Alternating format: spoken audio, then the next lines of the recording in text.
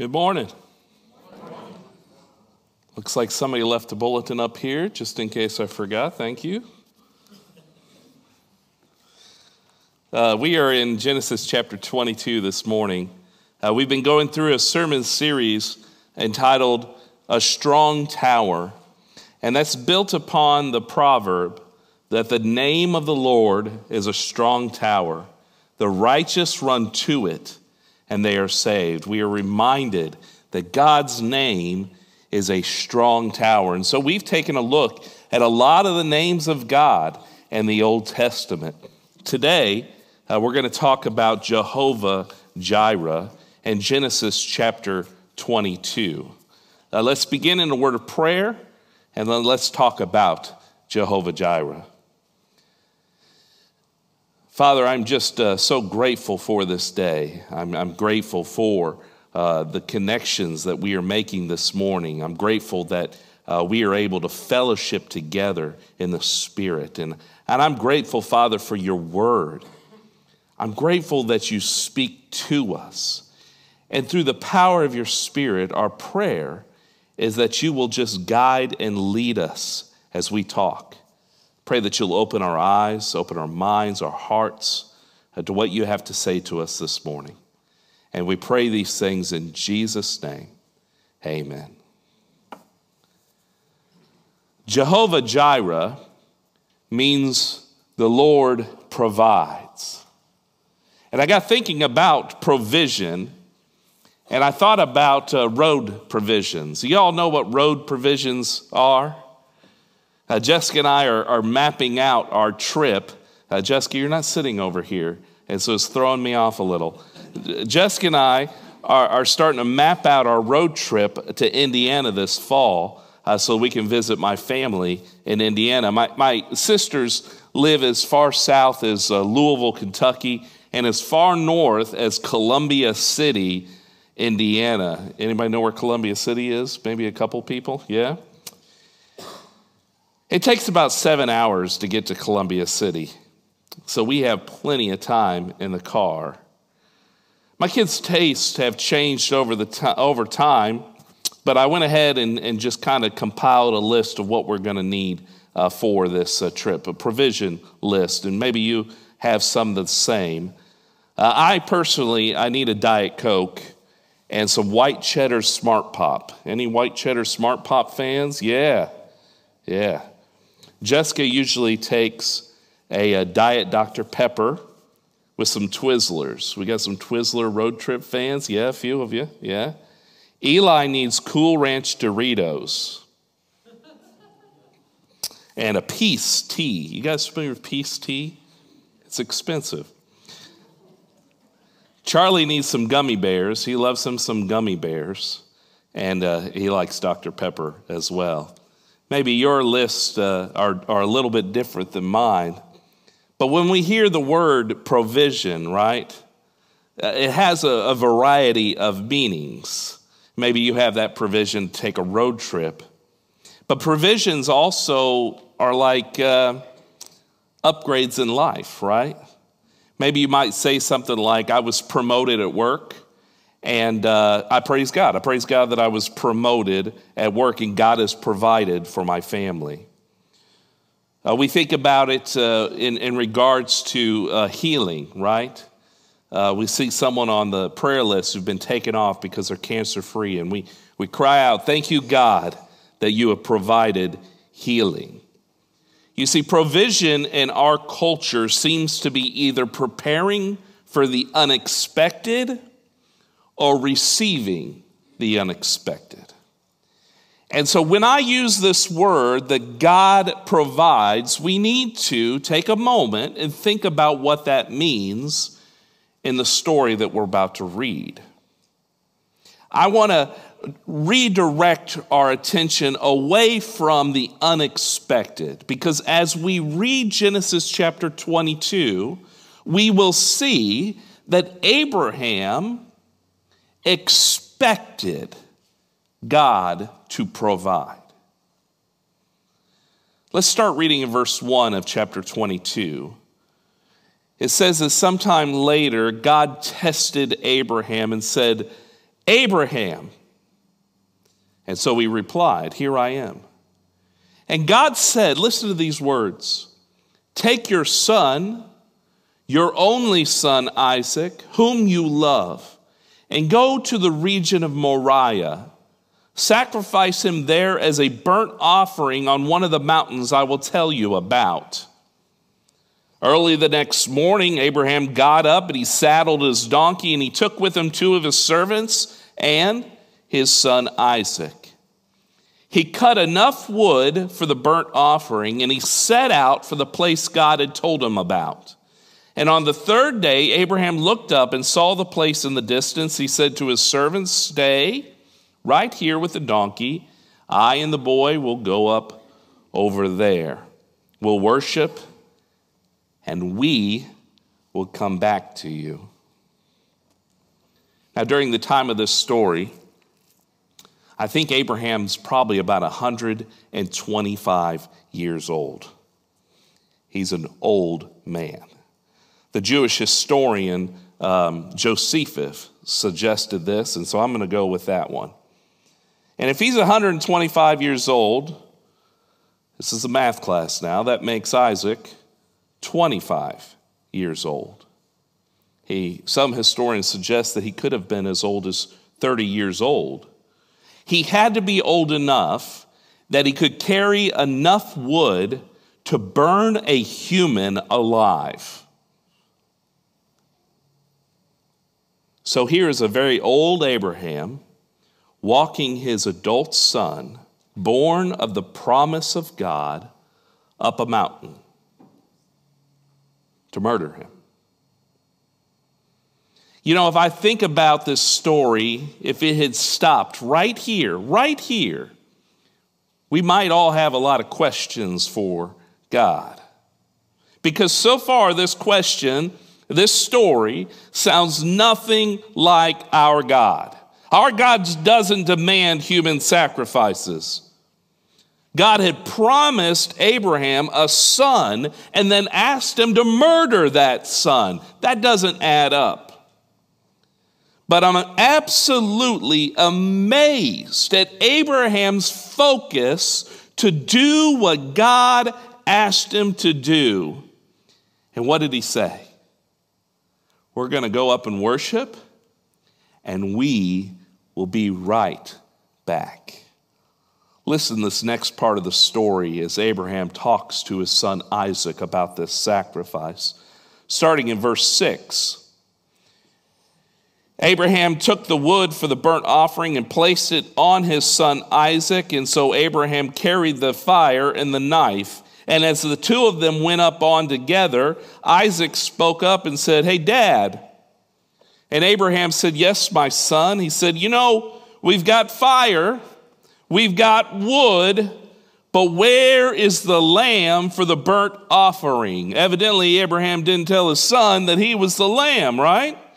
And Abraham answered him out of faith in God. He said, "God himself will provide the lamb for the burnt offering, my son." And so the 2 of them went on together. Did you see it? Did you see it? I love Abraham's answer there. God would provide the lamb, he said, for the offering. He could have said, "Well, your son, God appeared to me in a dream, and he said, 'Hey man, you should go and sacrifice your son Isaac.'" But he didn't say that. He said, "God will provide the lamb." Abraham places his complete confidence in Jehovah Jireh. The Hebrew here literally says Adonai Jireh. God is going to provide. Adonai being the generic name for God, Jireh meaning provide. God is going to provide. All right, let's read through verse 14 so we can have a better understanding of how this thing ends.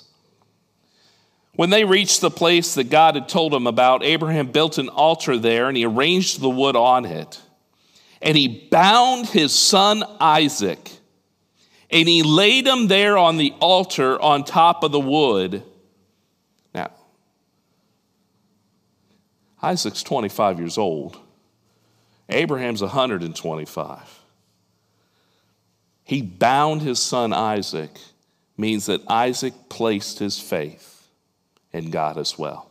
He placed his faith in his father as well. And Abraham, in verse 10, reached out his hand, took the knife to slay his son, but the angel of the Lord called out from heaven, Abraham, Abraham, and he replied, here I am.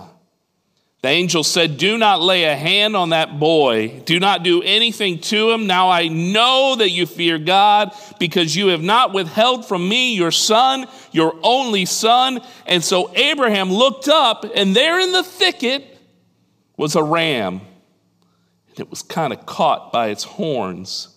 And he went over, he took that ram, he sacrificed it as a burnt offering instead of a son. And so Abraham called that place, the Lord will provide. And to this day it's said, on the mountain of the Lord, God provides. I love this part of the story as well, because Abraham knew that God would provide. We've already established that. He told his servants, we are going to go up and we are going to come back. He told Isaac, God will provide that sacrifice. He looks up, he sees the ram, and the angel doesn't have to say to Abraham, hey man, sacrifice the ram instead. No, Abraham saw the ram and he knew exactly what was happening right then and there, that God was providing for him. Amen? God will provide. The word Jehovah Jireh specifically has two Hebrew root words that are connected to it. The first one means to see. Re means to experience. Boy, I love that idea. That God sees, and God also experiences. Ooh, I love that. My son Eli starts his first day of 8th grade tomorrow. Woo! He's so excited. He received a summer reading assignment from his 8th grade language arts department. Attached was a letter describing that 8th grade was a transition year, they said, and they're going to help prepare their students for high school. And I thought, that's really great. But why would a student need to be prepared for high school? Why does a student need any kind of transitioning? Well, some of you have been to high school, and you know it's different. And maybe it'd be great if somebody who's experienced high school helped a young man be prepared. Maybe it'd be great if someone sees, experiences, and provides. Mary, Martha, and Lazarus were really good friends of Jesus while he walked here on earth. And Luke records that as Jesus was passing through Bethany, Mary and Martha opened their home to Jesus. Mary sat at his feet listening as he taught. Martha served as everyone who were coming to see Jesus. In fact, John's gospel records that Mary poured perfume on Jesus at their house in Bethany. Their act of hospitality blessed Jesus. But in John chapter 11, we're told that Jesus finds out that his good friend from Bethany, Lazarus, has died. You see, he was really, really sick. And before Jesus could get there to heal him, he dies. Now listen in John chapter 11 to how Jesus sees and experiences the funeral.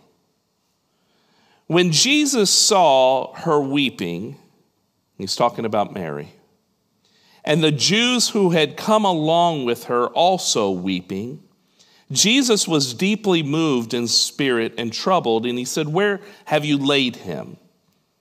They responded, "Come and see, my Lord." And Jesus wept. Shortest verse of the New Testament, right? Jesus wept. He saw the people. He experienced the experience. And Jesus then provides.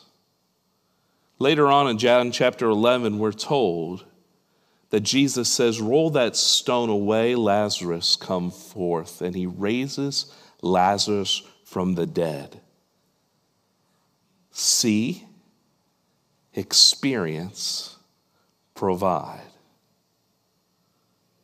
There's another story in John chapter 8.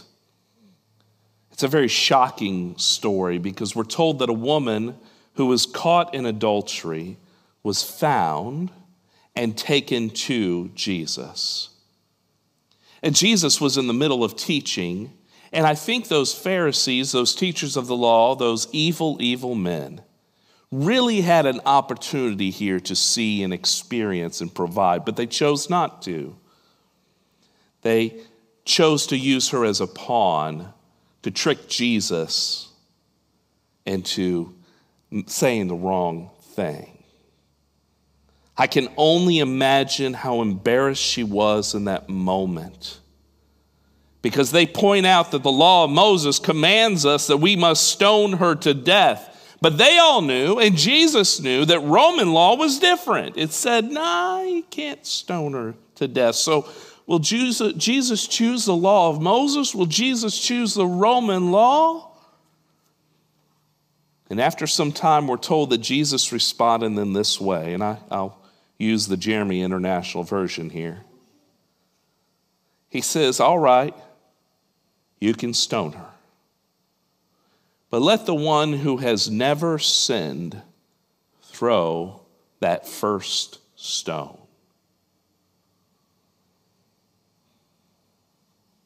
The oldest walked away first, had the most experience sinning. And the only one left was the one who has never sinned. And he saw that woman. He saw that woman, and he said, where is those that condemn you? She looked up, and they were all gone. You see, he saw, he experienced, and he said to that woman, go and sin no more. See, experience, provide. You know, there's one final story I do want to share with you this morning. It actually answers the question, why did God test Abraham in Genesis 22? You noticed it. I pointed it out. God asked Moses to take his one and only son, Isaac, whom he loved, to be sacrificed. And I think we are reminded that God takes his one and only son, Jesus, whom he loved, to be sacrificed. You'll notice in the story that Isaac is the one that carried the wood to be sacrificed. And we are reminded that Jesus, he carried the cross.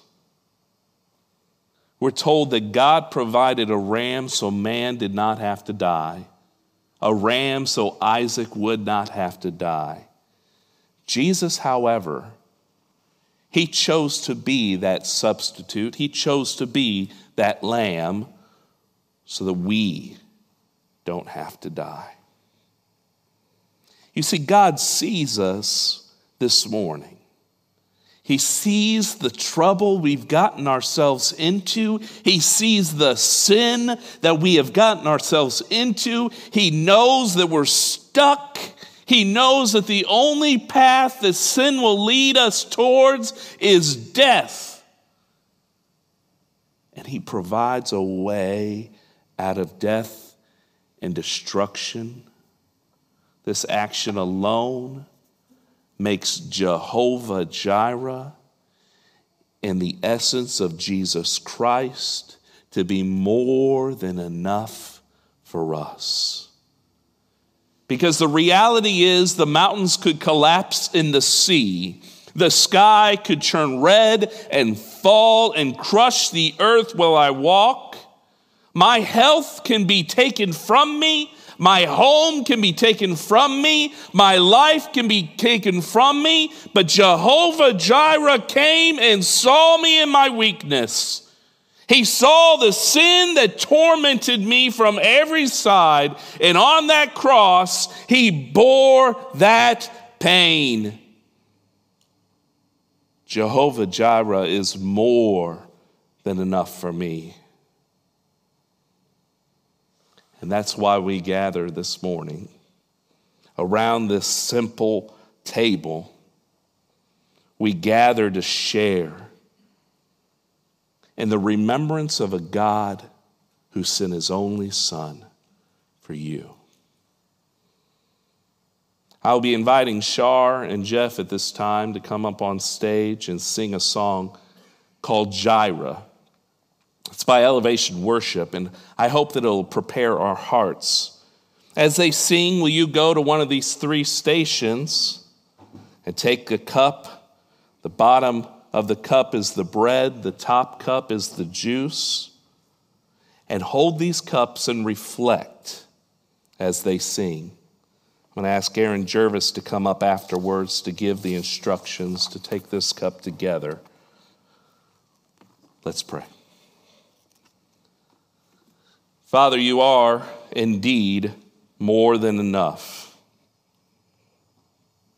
You have provided for us the incredible sacrifice of Jesus Christ to pull us out of sin and death, to give us life eternal. And Lord, you are more than enough.